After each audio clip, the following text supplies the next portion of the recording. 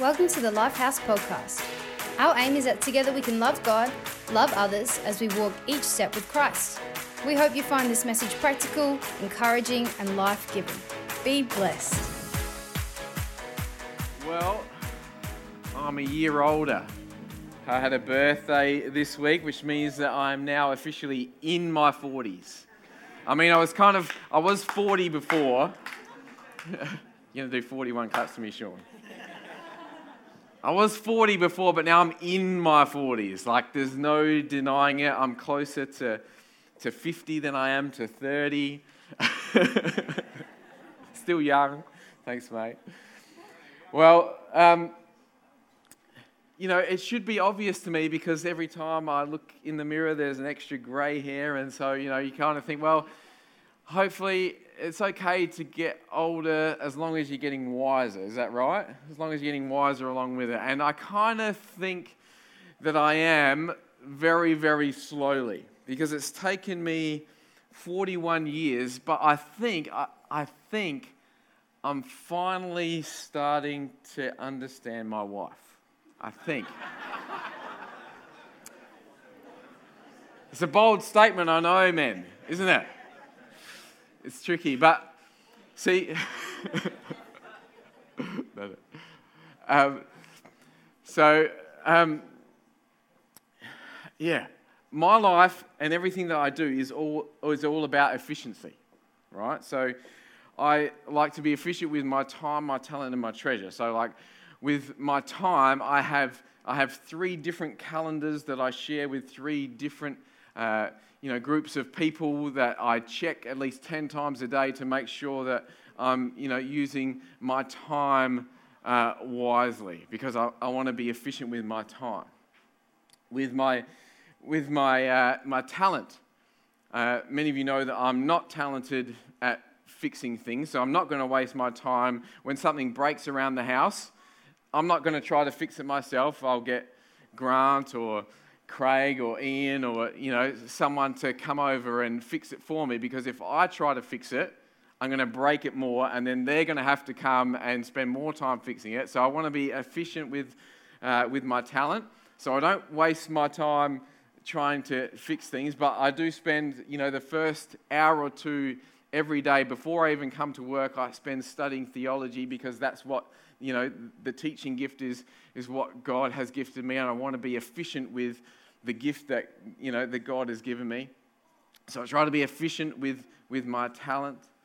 And with my treasure, I try to be efficient with my treasure. I've never ever lived in a rental property. We own our house outright.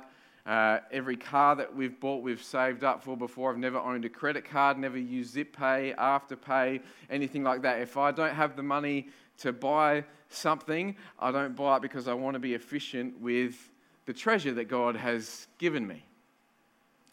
And this efficiency works well in every area and every aspect of my life, apart from with my wife.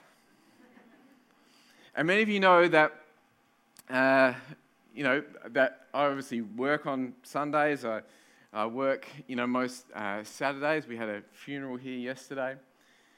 And so we take Wednesday off. For the last 7 years, we take Wednesday off, and we call that date day. And I had to call it date day because Belinda thought, well, if that's the one day that you're not at church, it's the day for you to get all the jobs done around the house. But as I said, that's for Grant and Ian and Craig and all these other guys to do for me. So I said, no, it's date day. So it's a day where we walk along the beach and we eat ice cream at Bottega, and it's a great day. And besides Sunday, where I get to see all of you, it's the best day of the week. But even though it's the best day of the week, it was probably also the day of the week that we would actually fight the most, that we would actually argue the most. We would have a great day, but there was always arguments along the way.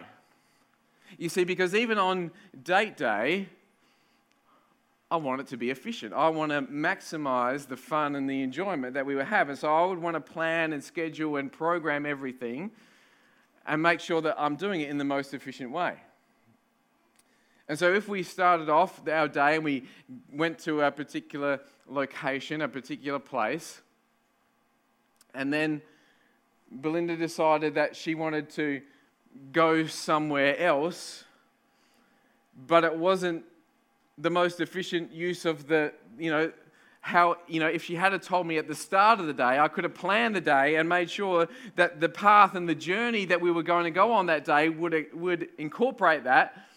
And so I would refuse to let her go somewhere that she wanted to go and that maybe I wanted to go too, but because it was inefficient, because we hadn't planned on that, it wasn't part of our schedule, and so we would fight and argue about where we were going and what we were going to do, because I felt as though she was being disrespectful to my gift and talent of being efficient, and she felt as though she was just another resource for me to manage rather than my wife to be loved. And then 2 weeks ago, it was my mum's 70th birthday. And so my auntie contacted me. She lives in Queensland, and she wanted to send my mum some flowers. But she said she wanted to get them delivered. But of course, my parents live out on a hobby farm, and she said no place would deliver out to where they live. So she said, could she send me some money, I get some flowers, and I take them to her? But again, being Mr. Efficient, I said, I know exactly where my mum is going to be, and she's going to be in town at this particular address on her birthday, and we can contact this florist and get them to deliver the flowers while she's there, and they can be delivered on her birthday. So we did that, we arranged that, and the flowers arrived for my mum, and she just broke down and started to cry. And she said, "This is the first time I've ever had flowers delivered in my life." And, it was kind of a little bit sad to me that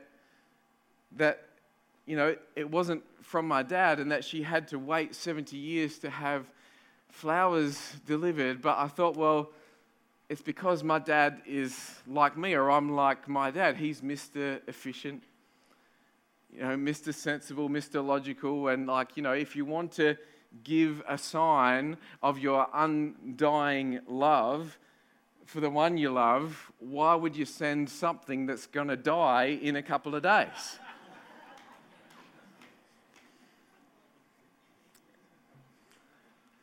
But I thought, what a shame if that's my wife's story, you see. And so for my birthday, for the first time, I had flowers delivered to her. And some of you men in the room are probably saying, that's illogical, it makes no sense. And that's kind of the point. That there are no rules in romance. There is no boundaries to beauty. There is no efficiency in elegance. So I know that I'm slow, but I think that I'm finally starting to understand that love is kind of illogical. It's kind of inefficient, and that's what makes it beautiful. But it's scary to me because I want my life to look beautiful. I want my life to reflect what Jesus himself said in John 10:10, where he said, "I have come to give you everything in abundance, more than you expect, life in its fullness until you overflow." And I want that overflowing life. I want a beautiful life. But if beauty is illogical, how am I going to marry these two things? Because in order for there still to be overflow, in order for there to be abundance, there needs to still be a cup. There still needs to be a container which holds everything that is essential. And so when that which is essential, that which is necessary has been filled, then the overflow can come. So I kind of realized that there are three things that we need, that a life needs. And we're going to talk about them today. There are 3 points. So we need a faith foundation. We need a sanctified structure. But then we need boundless beauty. And so because we are Lifehouse, we're going to talk about this in terms of a house. We're going to use the analogy of a house, because in a house, you need a foundation, and you need the walls and the roof. You need the structure of the house. But then you need things on the inside of the house. You need furniture. And you need paintings on the wall. And you need pot plants. And you need pot plants. And you need pot plants, apparently, in our household.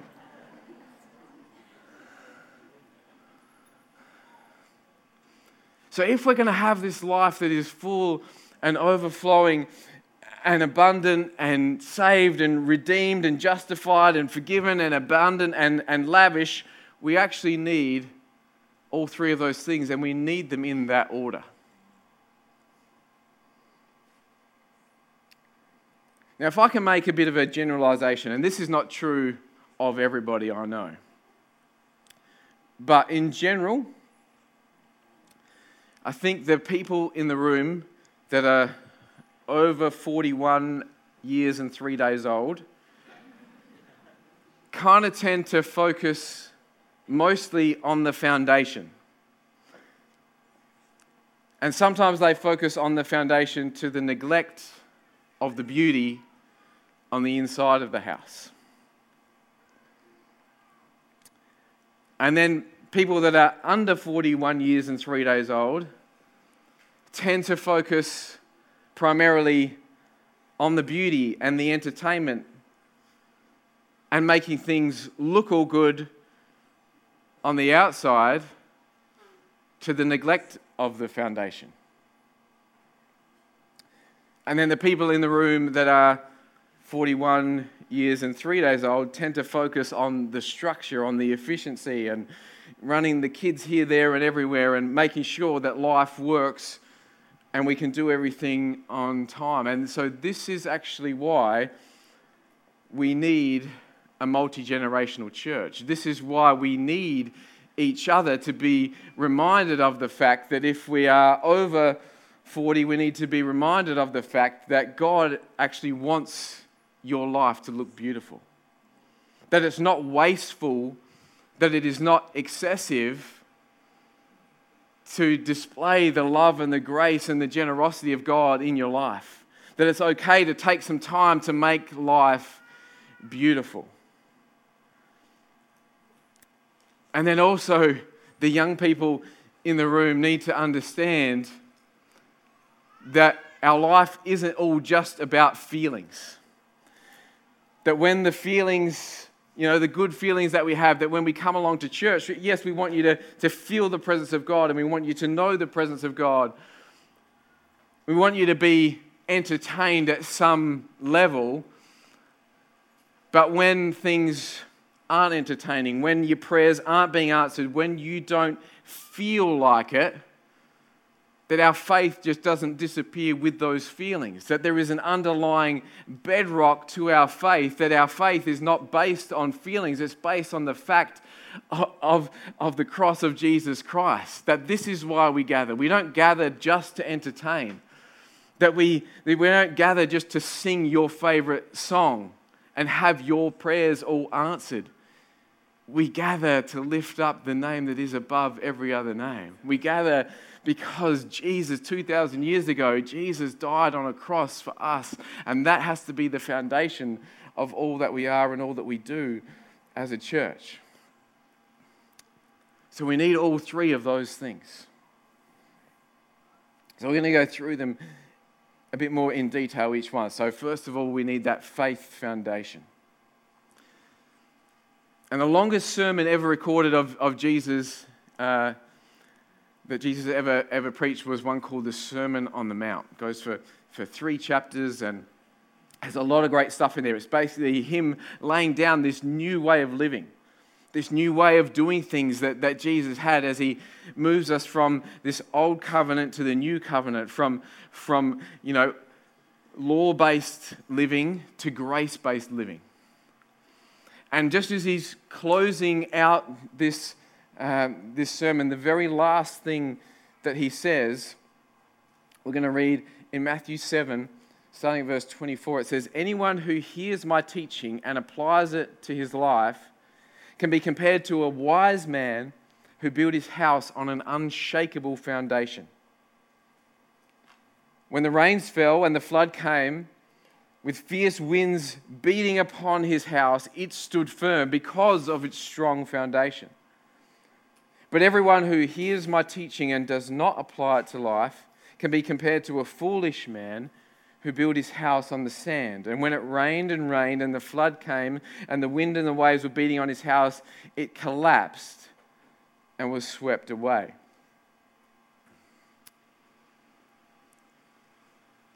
And as a geologist, I used to have to be called in to verify foundations. Whenever there was, big building projects going on, not just ordinary houses, but large, structures, factories, and different things going on, I was called in to check the foundations.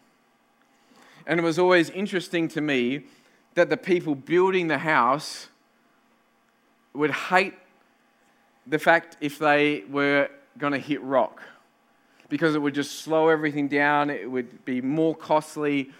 And so the builders of the structure, the builders of the house or whatever was going on, would always despise the rock, but they would love the sand because the sand was so much easier, so much faster. And of course, the finished product looks the same. When you go in and everything's just done and just finished, everything looks perfect.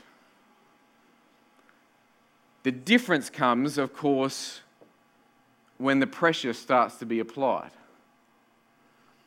You see, when the sand is the foundation, only when a pressure starts to be applied, just as Jesus said, that then cracks in the foundation start to occur. And so it is with us in life, that we live in a fast-paced, need-it-now, entertainment-driven society. And so we just want the fastest, easiest, cheapest way to make everything look good.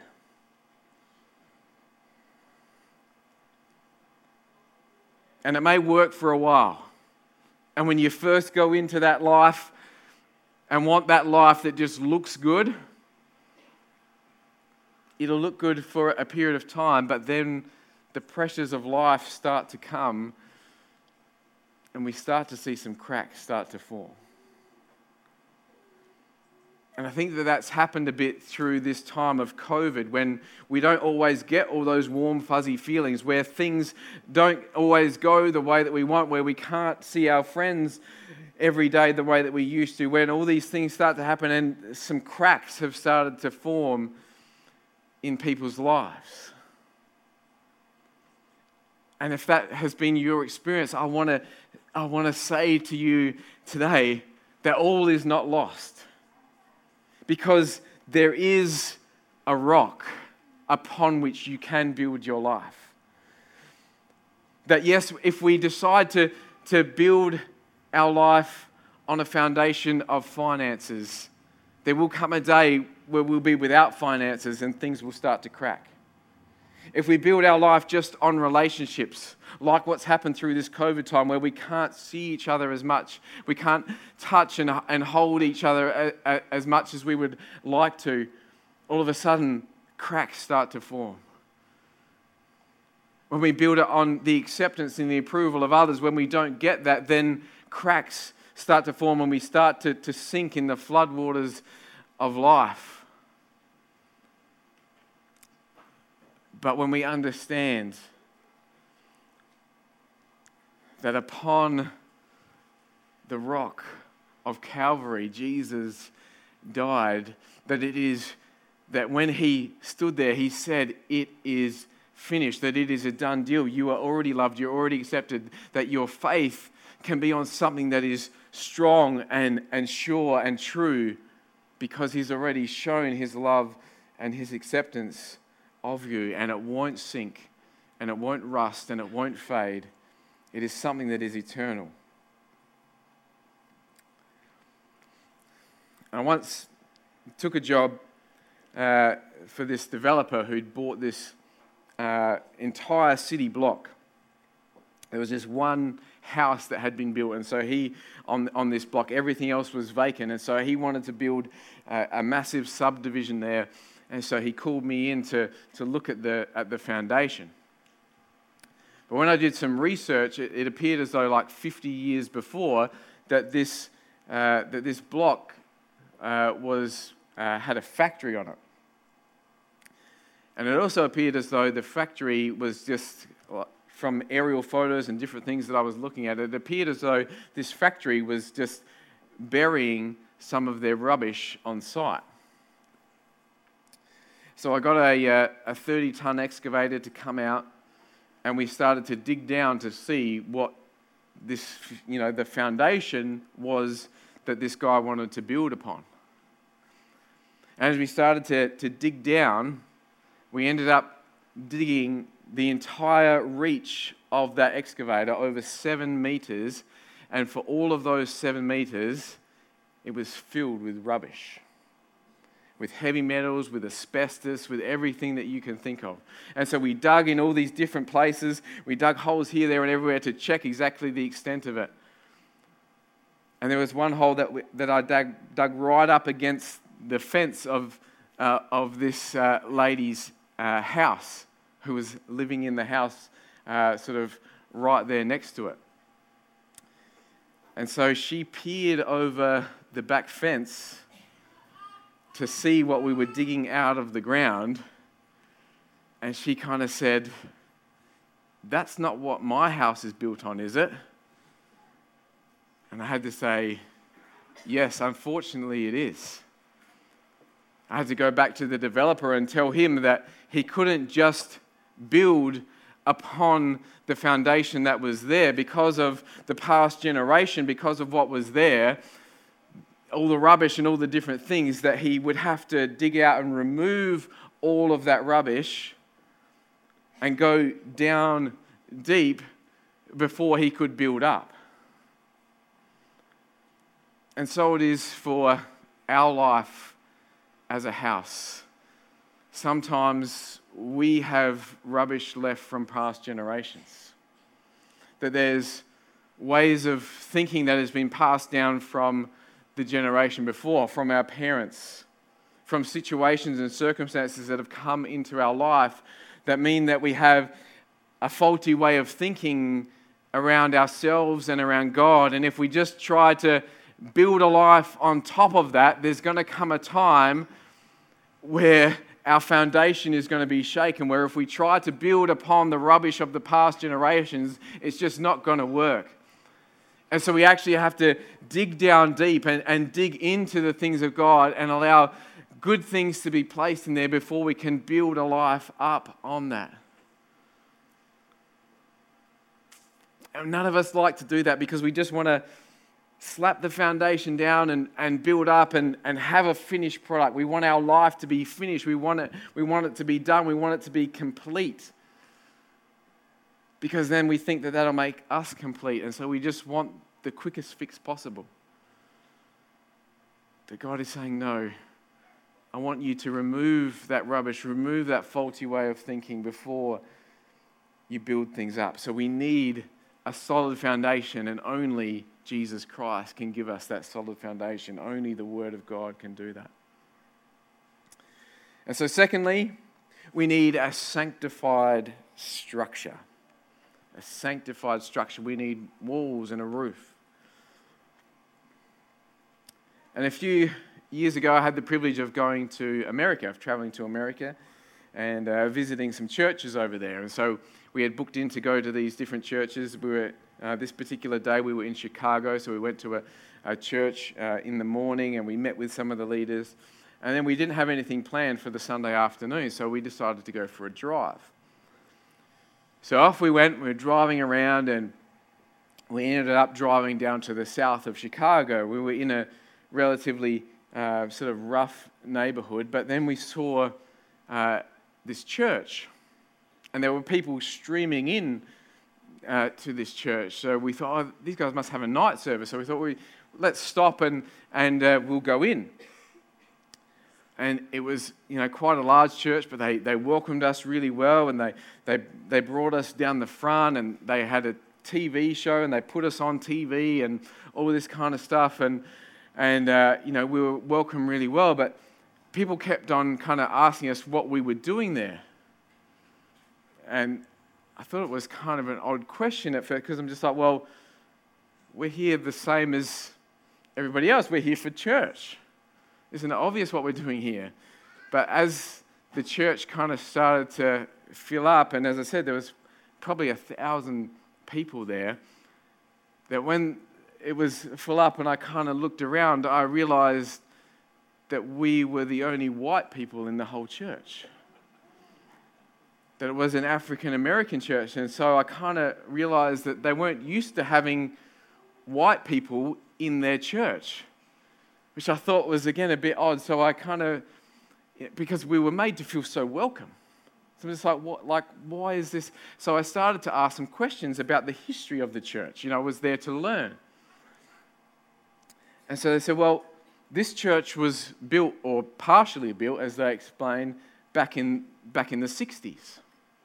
And so they were in this rough neighborhood, but they did amazing. They did a giving campaign. They'd raised all these funds to build, this sort of 1,000-seat auditorium in the middle of this neighborhood. They'd finished the building campaign. They got the approval from the local government, and they'd poured the concrete slab as the work was underway. And then Dr. Martin Luther King found out about the work of this church, and so he said, I want to come and pray over this church. It's an amazing, significant church to be doing this kind of work in this area. So he said, would it be all right if I came and I prayed over the foundation? And they said, we would love that. That would be great. Yes, please come and pray over our church, pray over this foundation, about what God is going to do in this community through this local church. And then, sadly, some of the racist white leaders of that particular council area said, if you let him come and pray over your church, if you let him set foot on that foundation, we are removing your building permit. But they said, no, well, we know that also in the Sermon on the Mount, that in Matthew 5:37 it says, let your yes be yes and your no be no. So they said, we've already said yes to him.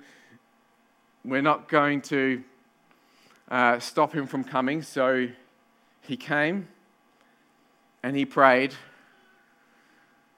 and they removed their building permit. And for those of you that maybe don't know Chicago and the area that it's in, it has snow fall on the ground for several months of the year. It gets really, really cold in the winter times. But still, this church congregation met every Sunday, rain, hail, snow, and shine, for 6 years. For 6 years. Until they let them build upon that church again. And you might say, why? That's illogical. It doesn't make any sense. Why would they do that? But it's because even though they didn't have any physical walls, or even though they didn't have a roof, That this idea of once the foundation is laid, we have this idea of this sanctified structure, that the structure provides our purpose. It holds our purpose. It holds the glory of God within it. And so they knew that although they didn't have any physical walls, that they still knew their purpose. That their purpose was that they were called to that community, that they were called to not let hate win, that they were called to love their community. And walls or no walls wasn't going to stop them. That they didn't need the walls to glorify God. They didn't need the walls to help the community. They knew their purpose. They knew their calling. And so they came and they met every week in the snow to glorify God. And I wonder, in your life as a house, what are your walls made of? Do you have a purpose that you would be willing to stand in the snow for 6 years for something to be built into your life? Is there something of that worth and that value to you? What sets the direction of your life?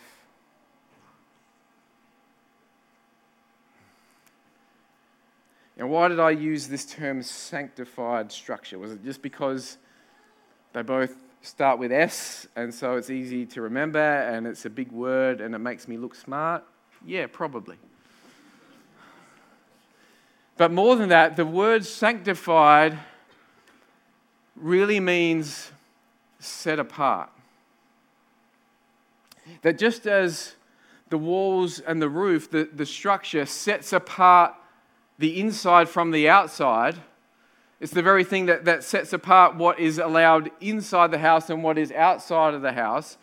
So too, our life is defined by what we allow in and what we keep out. By what is set apart and what gets set aside.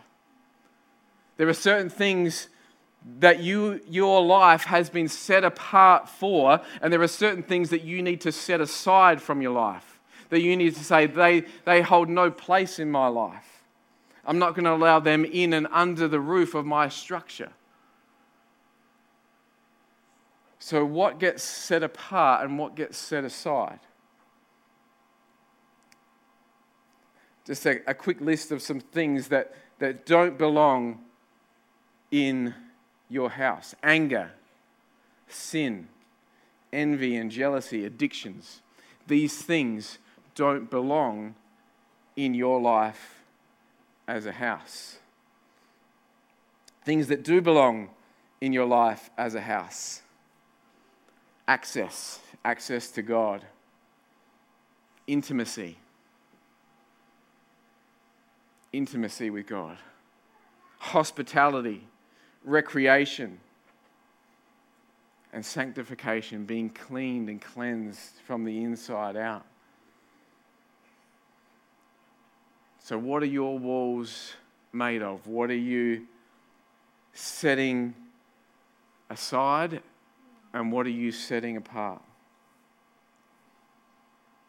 Do you just look to the calendar to tell you what you're going to do in that day? Do you just look to your bank balance to see what you can and can't do? Or are you going to look to the Word of God? Are you going to seek the Holy Spirit for a specific word for what your life is called to, for the gifts and the talents that He has given you, that He has set aside you for? And is that what's going to set the agenda and the structure of your day? Let's not just be people that are driven by the calendar, driven by the clock. Let's not just be people that are driven by our bank balance, that will do whatever our finances allow us to do. But let's be people that allow our agenda to be set by the King of Kings and the Lord of Lords, the lover of our soul.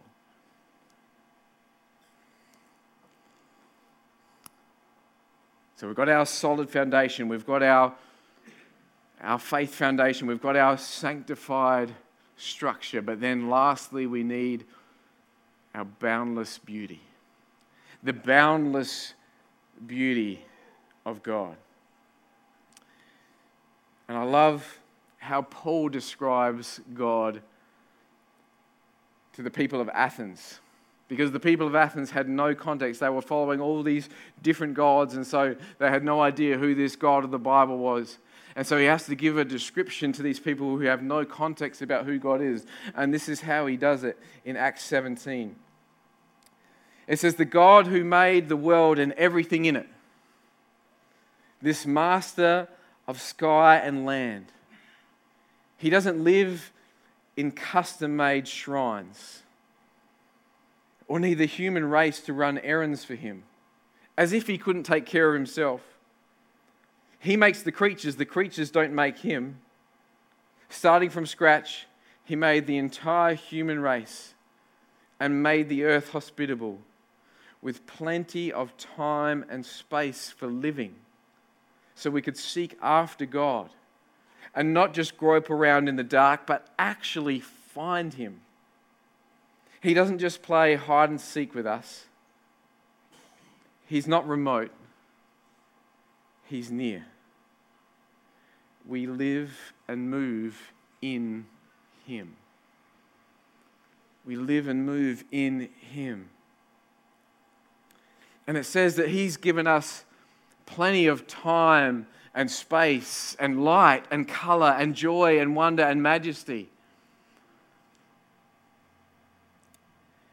And if you're not experiencing that today, if you feel as though your life doesn't have time and space in it, if your life is cluttered up with all this stuff and you can't see the beauty, then God is saying, that's not the life I intended for you to live.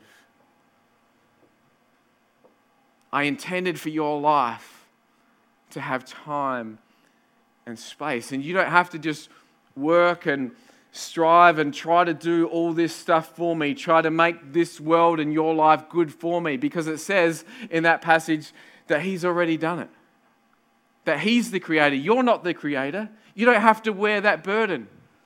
You don't have to wear that burden of trying to work and make everything right. Because that was his responsibility.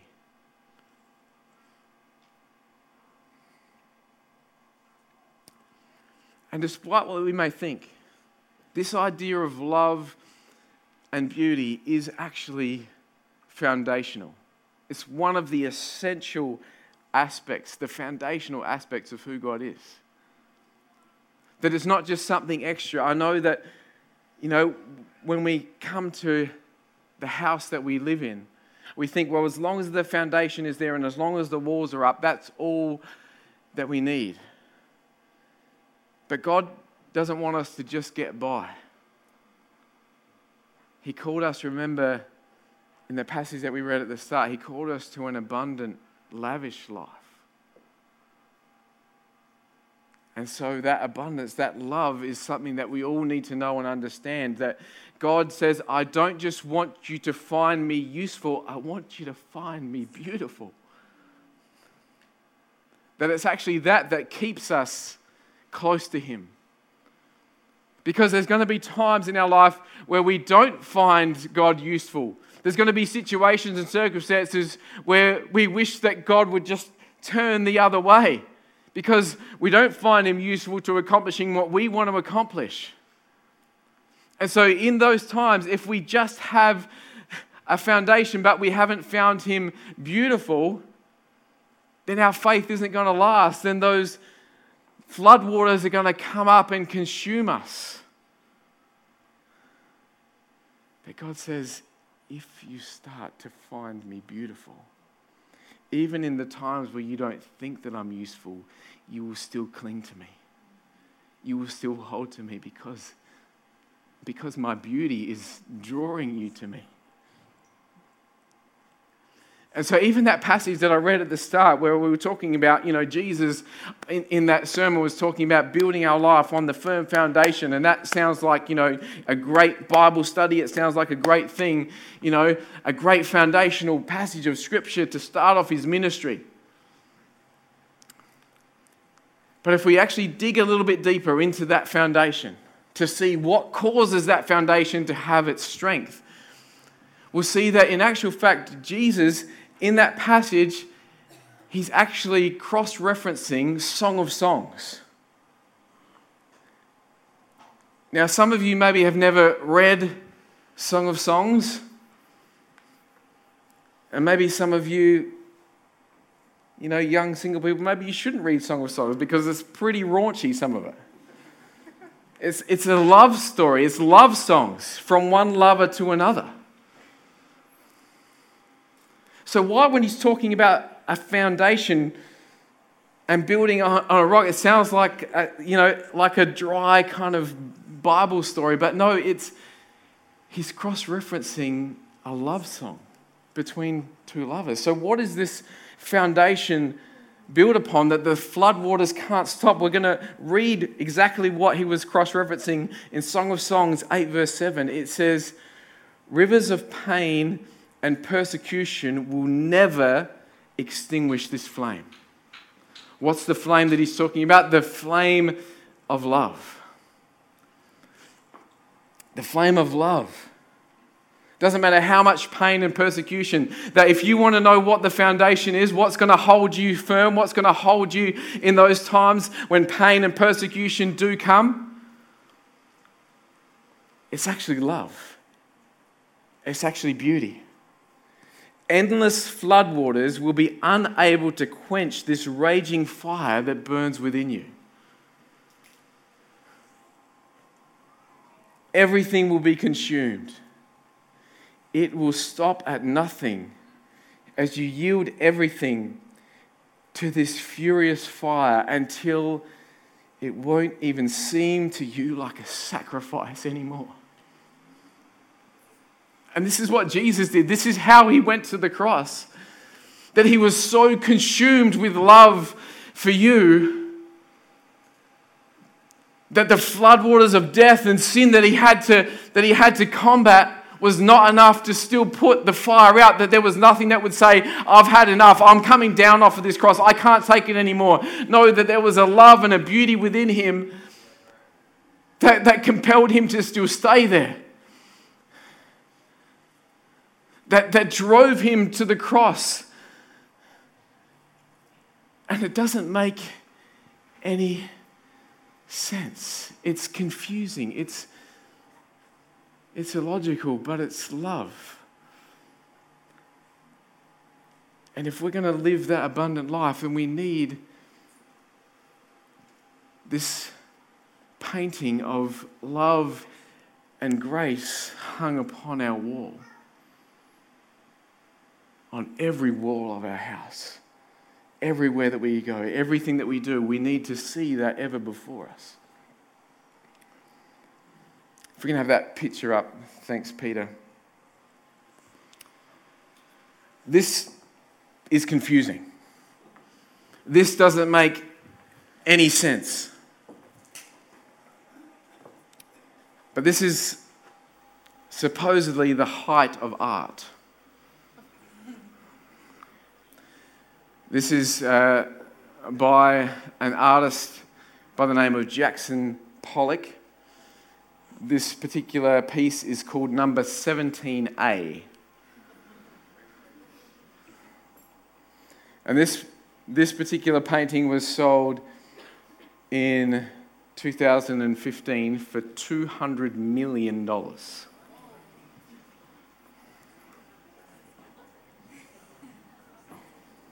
To me, that's not beautiful. To me, I wouldn't hang it on my wall. But to someone, it was so beautiful that they were willing to exchange $200 million to get that painting, to hang it on their wall. It's illogical and it's confusing to me. But the love and the grace of God is illogical and confusing to me too. But I still desire it. I still want to I want to hang that picture on my wall, because you see, Jesus didn't just hang a painting on a wall. He allowed his body to be hung upon a tree. And he paid more than just a mere $200 million for you. He paid with his own lifeblood. But then I go, well, it doesn't make any sense when I look at what he got in exchange. Look at what he got in exchange for what he paid. He got this. Sinful, dirty, fearful, anxious. This is what he got.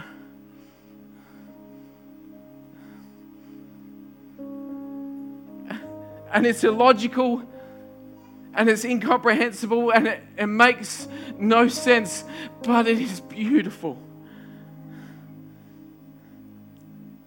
And I forever want to be thankful for it, and I forever want to live a life that reflects that. I want anyone that comes over to my house to be with me, to experience that love and that grace that is incomprehensible to me.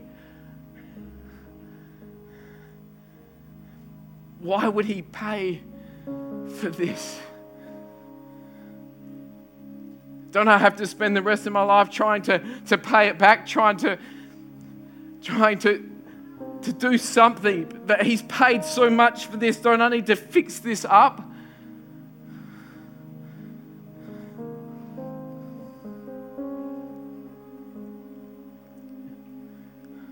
I don't understand, but I'm thankful. And maybe it still doesn't make any sense to you. Maybe you've asked those same questions that I asked. And in those times when I'm crying like I am now, I find that cake helps. Who agrees?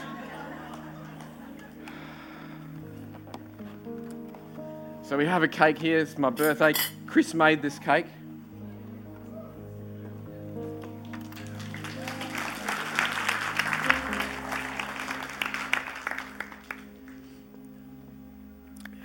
Chris is going to cut me a piece.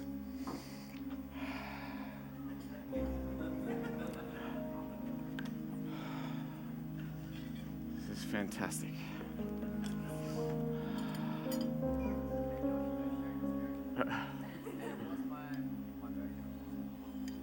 Look at that.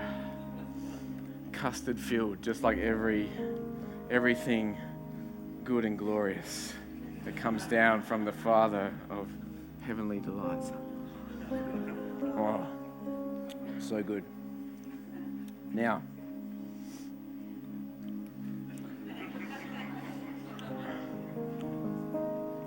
I mean, hopefully there's going to be some left for you guys, but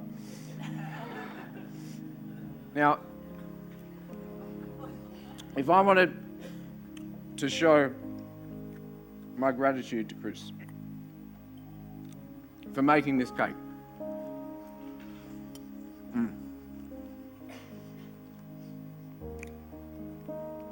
maybe you would think the logical thing is to try and do something to pay him back. And so maybe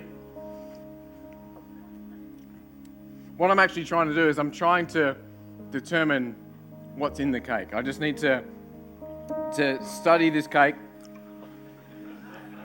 really carefully to work out what's in here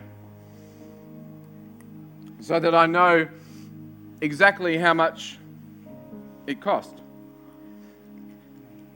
And as I look at, I just need a little bit more just to make sure. So as I start to calculate the different elements that went into making up this cake, the different things, and start to calculate how much each of the elements cost, and then work out the slice size that he gave me and the radius, and working out exactly the portion that he gave me, I could go, well, taking all that into account and calculating all that to pay him back the flour, the egg, the size portion that he gave me, I think that it would equate to, what do I have in my pocket here? I have 61 cents. So there you go.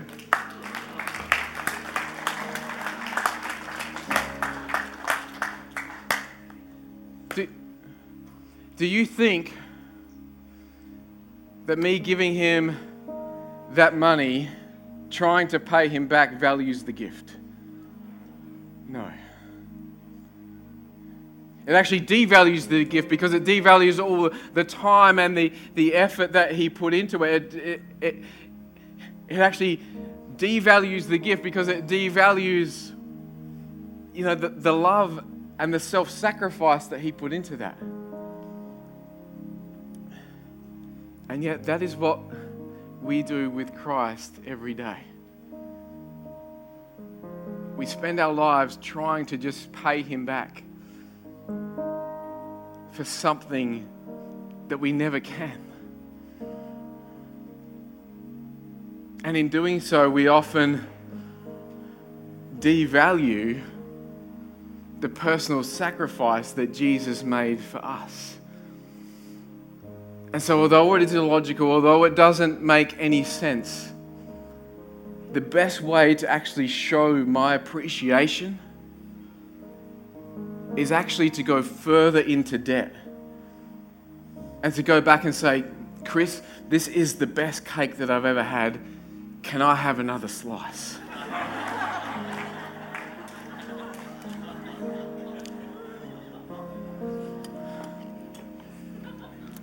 Thank you, Chris.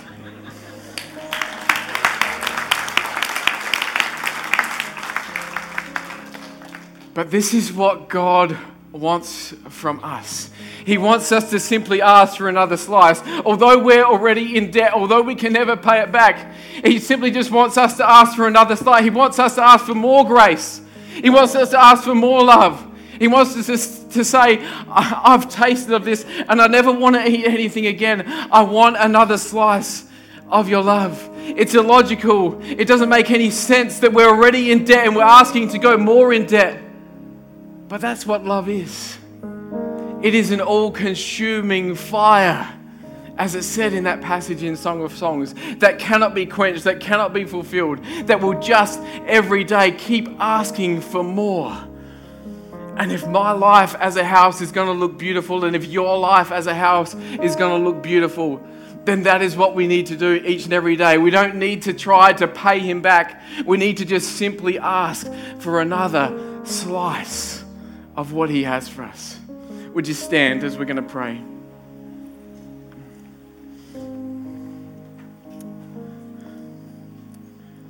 Father, we thank you that the cross of Jesus provides a firm foundation for us to build our life upon. We thank you that the cross of Jesus Christ and the calling of Christ upon each one of us provides a purpose, provides a sanctified structure to hold the blessings of God. But Father, we thank you that you are an abundant God, longing to pour out your grace and your mercy, loving to pour out your love until it overflows. And we see that upon the cross. Lord, I pray that you would make my life beautiful. That I would not spend my life just trying to pay you back. But that all of us would simply say, I want another slice. I want to go further into debt. I love debt that I can never repay. a grace debt that I can never earn back. So whether we're here for the first time or whether we've been here all our lives, Lord, today we want to come and we want to taste of your goodness. We want to receive of your fullness as we ask now for more of your grace and more of your love. Come and fill us to overflowing now, we pray. Thank you for joining us this week. If you wish to connect with us, please send an email to info@life.house or come and see us at 170 Adelaide Road, Murray Bridge. And remember, the door is always open for you at Lifehouse. God's house, our home.